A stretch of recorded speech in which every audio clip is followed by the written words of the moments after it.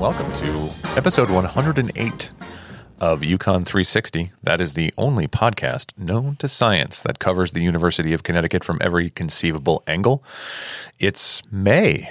It's commencement time here at UConn, and my name's Tom Breen. I'm your facilitator, and joining me as always is my colleague Julie Bartuca. Julie, how are you doing? I'm doing great, Tom. How are you? Good. You excited for commencement? Sure. Yeah. We're always excited for commencement I have around no here. involvement in commencement this year, so it's kind of gone under my radar, but it's always exciting. It's kind of a fun time to be here. I'm excited to have easy access to parking. Yeah. let's focus on the important thing here. No, it's super exciting. Commencement is great. That's why we're here, right? Yeah. And we speaking of great things, we have a great show. We have a fantastic guest. I'm very excited for you to hear his insights.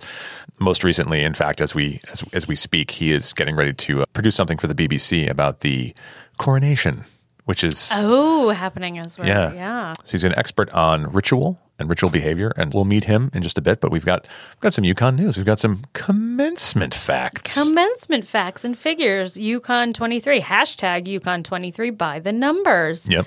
This weekend, we are awarding 7,707 degrees. That's pretty good. Good number. I like that number. 443 graduates are members of the honors program. There are 23, guess what? 23 graduates who are over 7 feet tall. That would be insane. Wouldn't it? Can you imagine? What kind of... 23 what? 23 sets of twins. Wow. Graduating this weekend. That's a large number of twins. I feel like it is. You know, I mean, maybe back in the day, people would more split up to go to different schools, but now it's like, why wouldn't we all go to UConn? Yeah. Let's all go to UConn.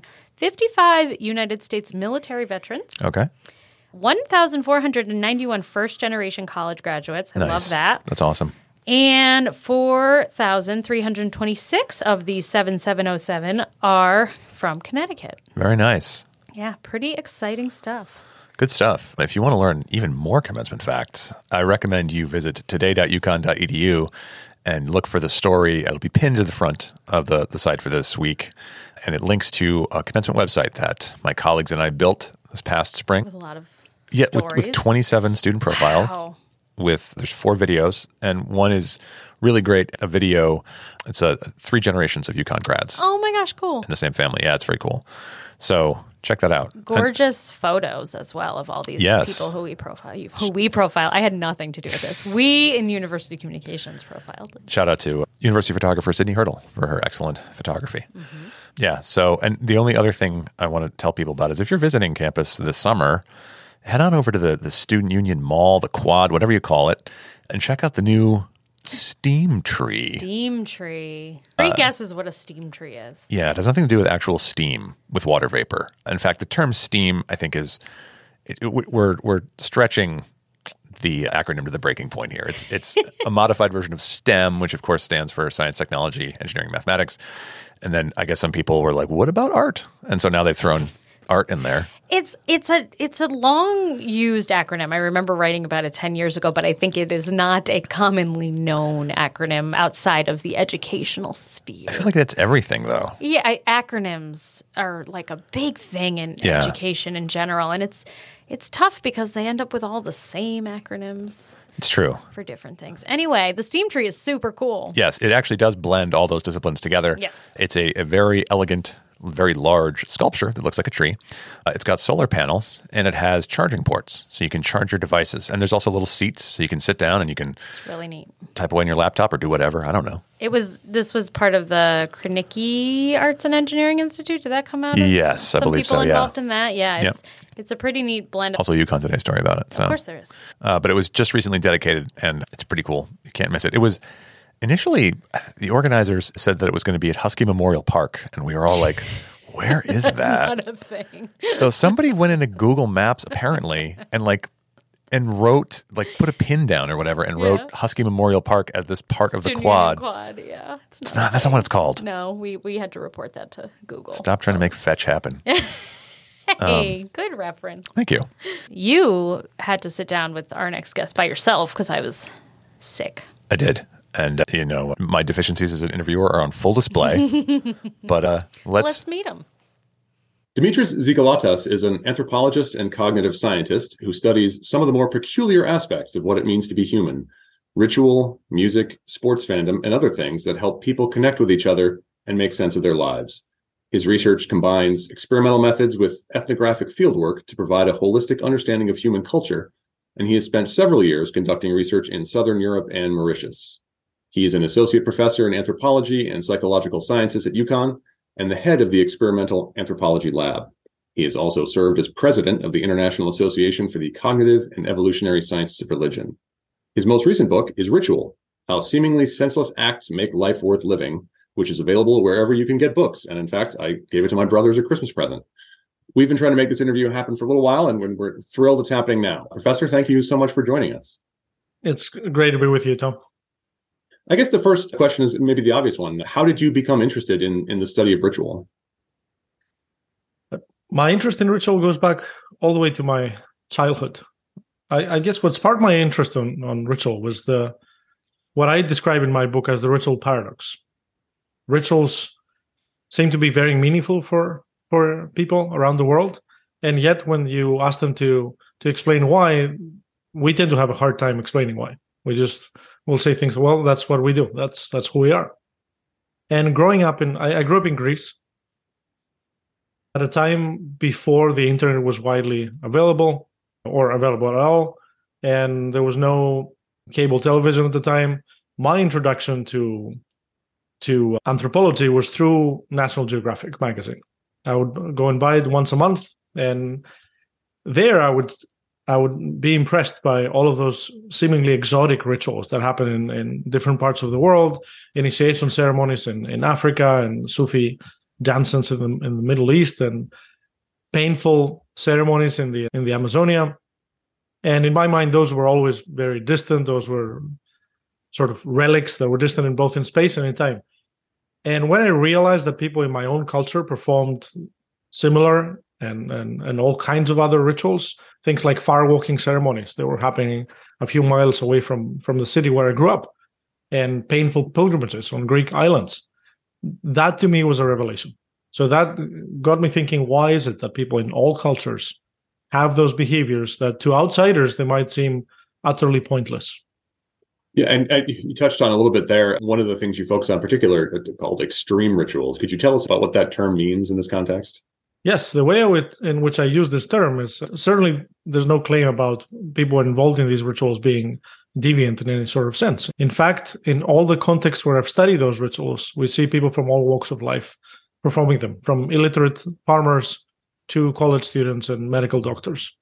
What I mean by extreme is that if you were to plot somehow the amount of effort it takes to perform certain rituals, these would be outliers.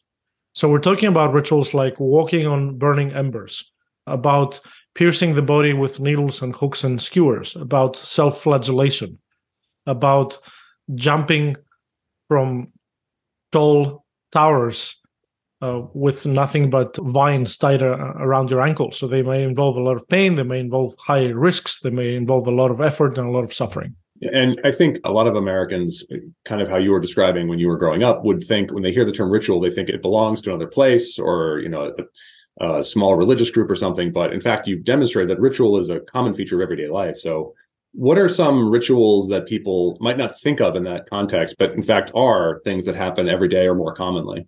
Yeah, so you're right. Sometimes when I ask UConn students, do you regularly perform any type of ritual? Many of them say no. And then we get into a discussion of what it is that we mean by ritual. And by the end of the discussion, they realize that we all perform rituals all the time. So the definition of ritual is something that is regularly performed and yet either has no specific goal, or when it does, there's no connection between the means that we undertake and the goals that are supposed to achieve. So if I perform a rain dance, there's no connection between my moving about and water falling from the sky. And when you begin to see it from this perspective, you will realize that we all have tons of rituals that we perform. We meet other people and we shake hands. We get together and we raise our glasses to make a toast. We attend birthday parties and college graduations and weddings and funerals and baptisms. And we dance in a dance floor. We take part in things like concerts or Burning Man or rallies and parades. So ritual really is everywhere. It is formalized through our institutions. When a judge waves a gavel, or when we stand up in front of the judge and take an oath, all of those situations, that's all ritual.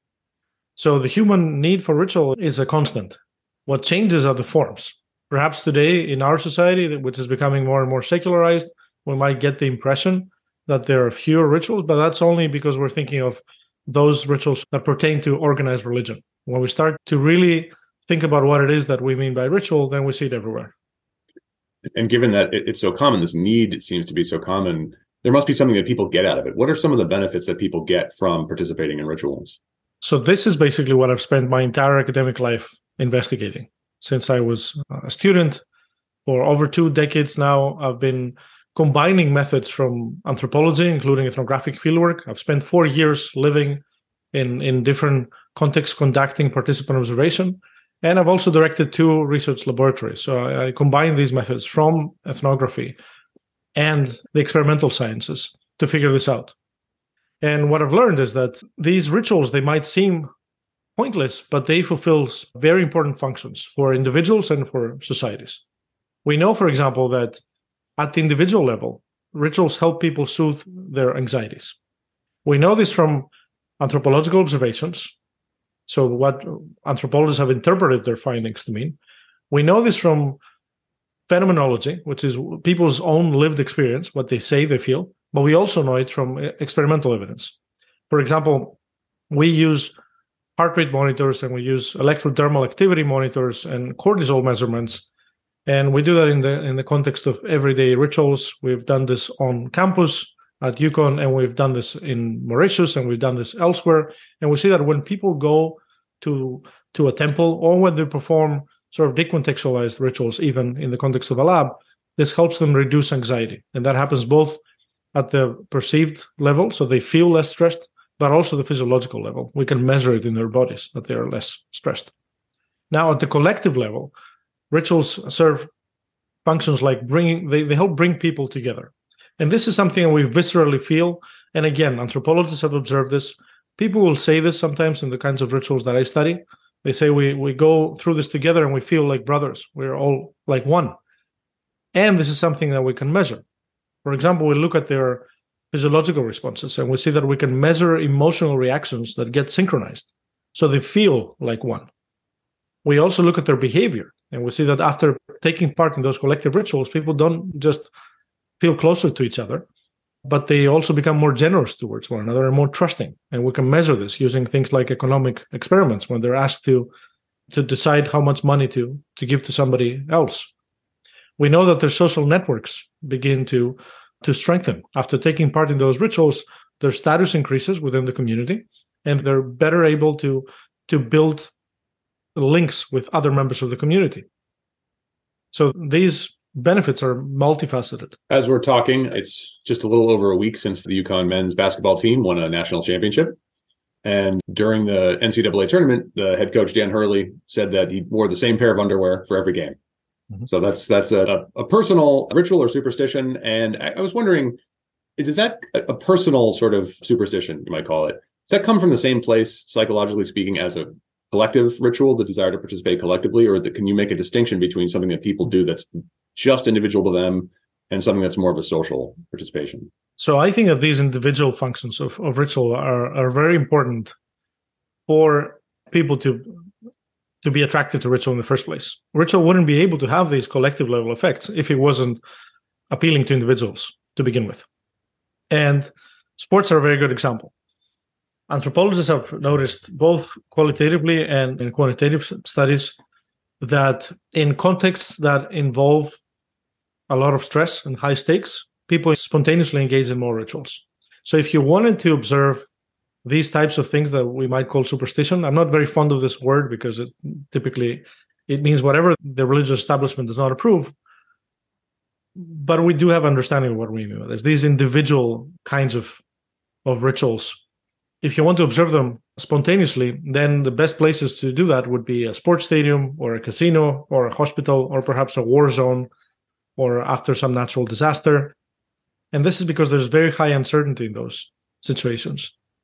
And by enacting those rituals that we have performed again and again and again, when we know exactly what we're going to do and exactly the way in which we're going to do it, that gives us a sense of control that alleviates that sense of uncertainty, because now we're able to act in very predictable ways. Unpredictability is very stressful to us. It's stressful for our brain. So athletes are very famous with their rituals, and there are all sorts of interesting studies. We have done studies at the University of Connecticut where we see that people actually have intuitions that these rituals work. We show them videos of players, NCAA players, shooting free throws. And in one condition, they perform some pre-shot ritual, kissing the ball, spinning the ball, etc. And in the other condition, they don't. And then we ask them to predict the outcome of that shot, which they don't see. And people feel that shot, the ritualized shot, will be more successful, 30% more of the time, when in fact the outcome is always the same. Those are always successful shots. Now, athletes do have those kinds of intuitions, even if they're not fully aware of it. But studies show that athletes that perform these pre-game rituals, they actually perform better. And this does not happen through some kind of magical causation. This, when we look into the mediating factors, we see that it's the boost in confidence that creates these effects. And if you disrupt their rituals, you throw them off their game, then they perform worse. In the other studies show that elite athletes have more rituals, not fewer ones. You might think, well, if you're a better athlete, you can rely less on ritual and more on your personal skill. But in fact, because elite athletes compete for higher stakes and they face better opponents, they have greater stress levels, they perform more rituals. So if you look at people like Rafa Nadal, the tennis player, he has a very elaborate sequence of rituals that he always performs. If you look at LeBron James, he always starts a game with this ritual of throwing chalk in the air, and so on and so forth. Elite athletes are full of rituals. And we know from all these studies that these rituals actually help them. That's fascinating. And I'm really glad you brought up the point about the word superstition, because it's always used in terms of irrational belief. But it seems to me that if doing things like this reduces your stress, brings you a sense of confidence, it's not really irrational behavior, right? I mean, like there's a reason people do it. Exactly. So maybe rational versus irrational is not the right way of framing it. Maybe we should speak of direct versus indirect benefits. And when we start thinking of it in this way, so the fact that ritual does not have any direct causal influence on the world does not mean that it doesn't have any impact at all. In fact, it has very important and, for that matter, measurable effects on the world. So the fact that it allows us to take this mental shortcut might even make it more efficient than some directly utilitarian actions. So if I'm suffering from anxiety, I can think of all kinds of ways of dealing with anxiety, like going to therapy, for example, or all sorts of ways that involve modifying my behavior in the long run. But those, of course, take time. But if I have a familiar ritual that would help me soothe my anxiety, even if temporarily, that can be very useful. So that can be seen as a mental technology or a mental shortcut, so to speak. Could you talk a bit about your book? By the way, my brother really liked it. He enjoyed it. So when people pick up your book, what are they going to learn? So the key message in this book is that ritual is a true human universal. Every society we've ever known has had rituals. And that sometimes the kinds of things that might seem pointless at first glance, they're the very things that make us human. Those are things like art and music and dancing and, of course, ritual. Those are really the things that make our life meaningful. So this book explains how this happens, and it tries to make that argument on the basis of 2 decades of research that involves both talking to thousands of ritual practitioners, living with different local communities, and conducting a series of scientific experiments. The question that I'm sure you get asked all the time is, do you have any rituals that you like to participate in, whether collectively or individually? Is there anything you like to do? So I started this journey through ritual as a skeptic, and I was, in fact, often very hostile towards some of the rituals that growing up in Greece were imposed on me. So at school, it was mandatory to go through morning prayer, for example, or we had to do these student parades twice a year. So I was, me like most of my fellow students, were trying to get away from these things because they were imposed on us. But through my studies of ritual, I discovered that A, I do have rituals of my own, and B, I discovered that these things can be very meaningful. And another event that in my life that helped me embrace ritual more was the birth of my son. He's now 3 years old. So when he was born, we realized that it is very important for him to grow up having these family traditions. Things like, for example, we didn't used to have a Christmas tree during the holiday period. And now we do, because we want him to grow up having these memories. There are studies that show that children who take part in more family rituals are better adjusted. And of course, it's hard to distinguish cause and effect here, but there's all sorts of research that suggests that taking part in family rituals helps establish bonds. It helps create very important memories in the sense of our autobiographical identity of who we are as a person. So we are now much more conscious about embracing those types of rituals.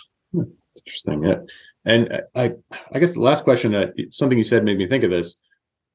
I guess there are ways that rituals can be formally imposed, like you talked about the morning prayer, or in American schools, it's the Pledge of Allegiance. And then there are rituals that seem to be more organic, so to speak, sports fans, things like that, collective celebrations. Is one stronger than another? I mean, is there one that seems to last more or have more effect on people, the one with the official sanction, as opposed to the one that seems to just kind of come about more spontaneously? So in a sense, what is going to happen from an evolutionary perspective, and I'm not talking about biological evolution here, I'm talking about cultural selection, which operates on exactly the same principles, except not at the level of the gene.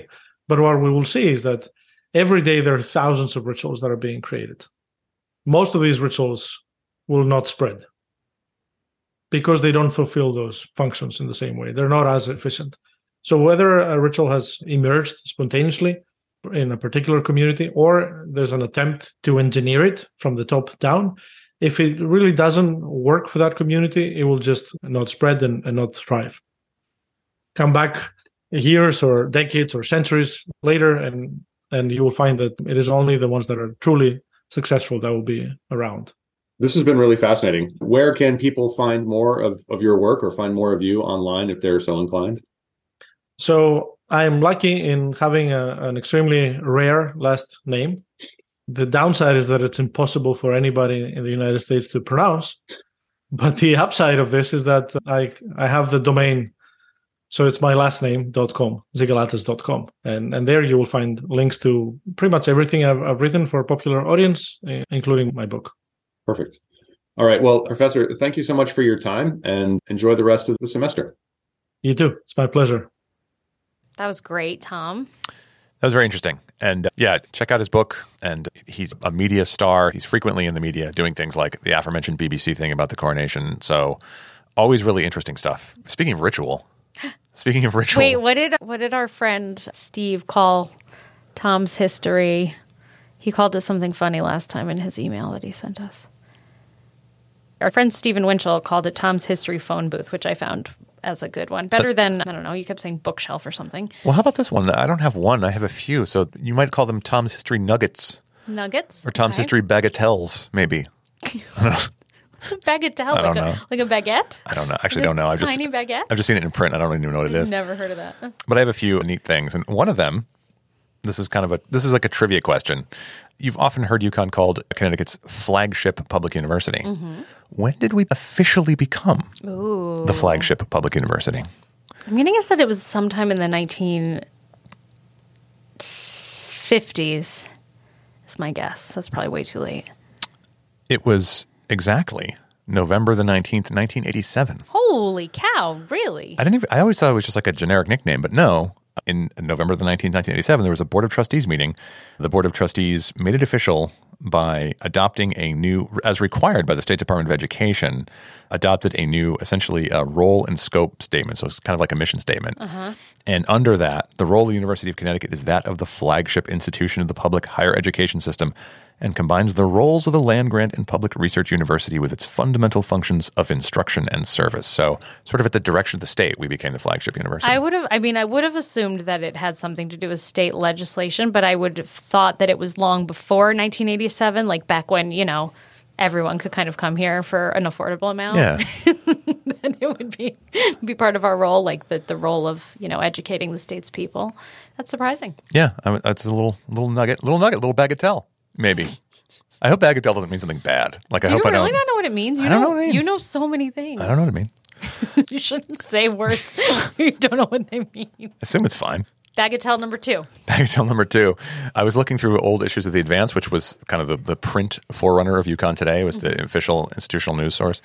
And I was kind of curious, 35 years ago, this spring, the UConn men's basketball team won the NIT tournament. I know. I was a little baby. Little baby then. And so I kind of thought like, oh, I wonder how that was, because we did a big thing about it for UConn Today. And I thought, well, I wonder how they handled it back then. Oh, no. So the first edition of the Advance after they won the championship, there was no story.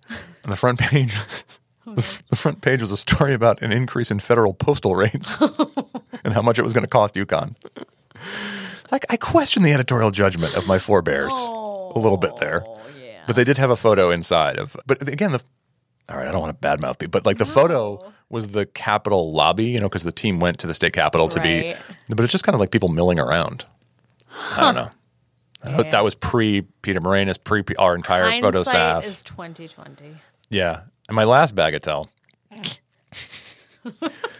is a shout out to chemistry lecturer emeritus Art Dimmock, because there was a fun little story about him in 1987. Apparently, UConn Gives is the annual sort of major day of philanthropy effort. And I guess they had a similar version of this back in the 80s, but it was called the Combined Appeal Campaign. Catchy. Very catchy. This is pre-marketing, I guess. I don't know. And one of the things that they did, though, is if you were faculty or staff and you donated to this campaign, you were entered in a raffle to win a bunch of prizes. And the number one prize that everyone wanted was a year-long reserved parking space. I was going to say, that was the first thing that came to my mind. And he won it, and he got it very close to the Waring Chemistry Building, which is today the Philip Austin Building. Okay. Some of you may know it as the CLAS building. Mm-hmm.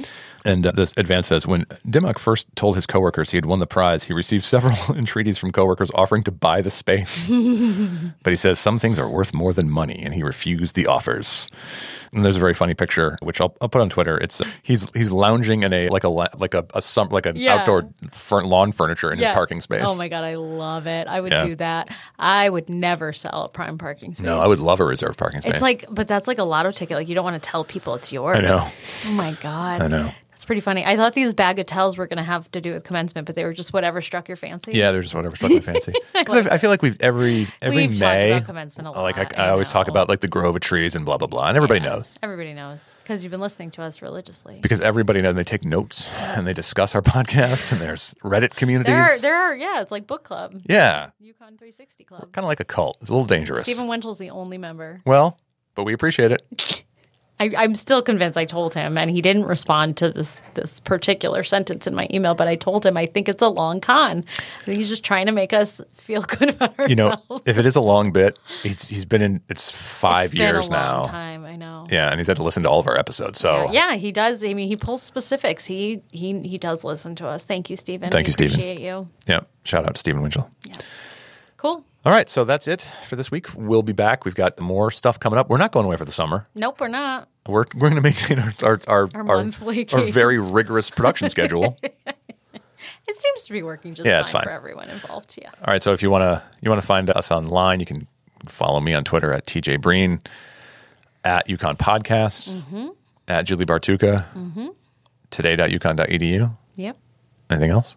Magazine.uconn.edu. We'll have a new issue soon. Going to be some good stuff in there. Exciting stuff in there. Let's check your mailboxes in June. Some of Tom's trivia bagatelles will be in there. Heck yeah. God, I hope that's not something bad.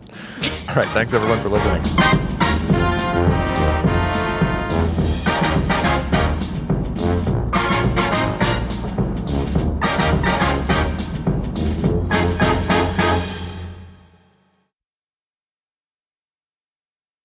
Do you actually not know what that means? I looked it up. It means like a kind of what I thought it meant. Like a nugget. A thing of little importance, a very easy task. Perfect.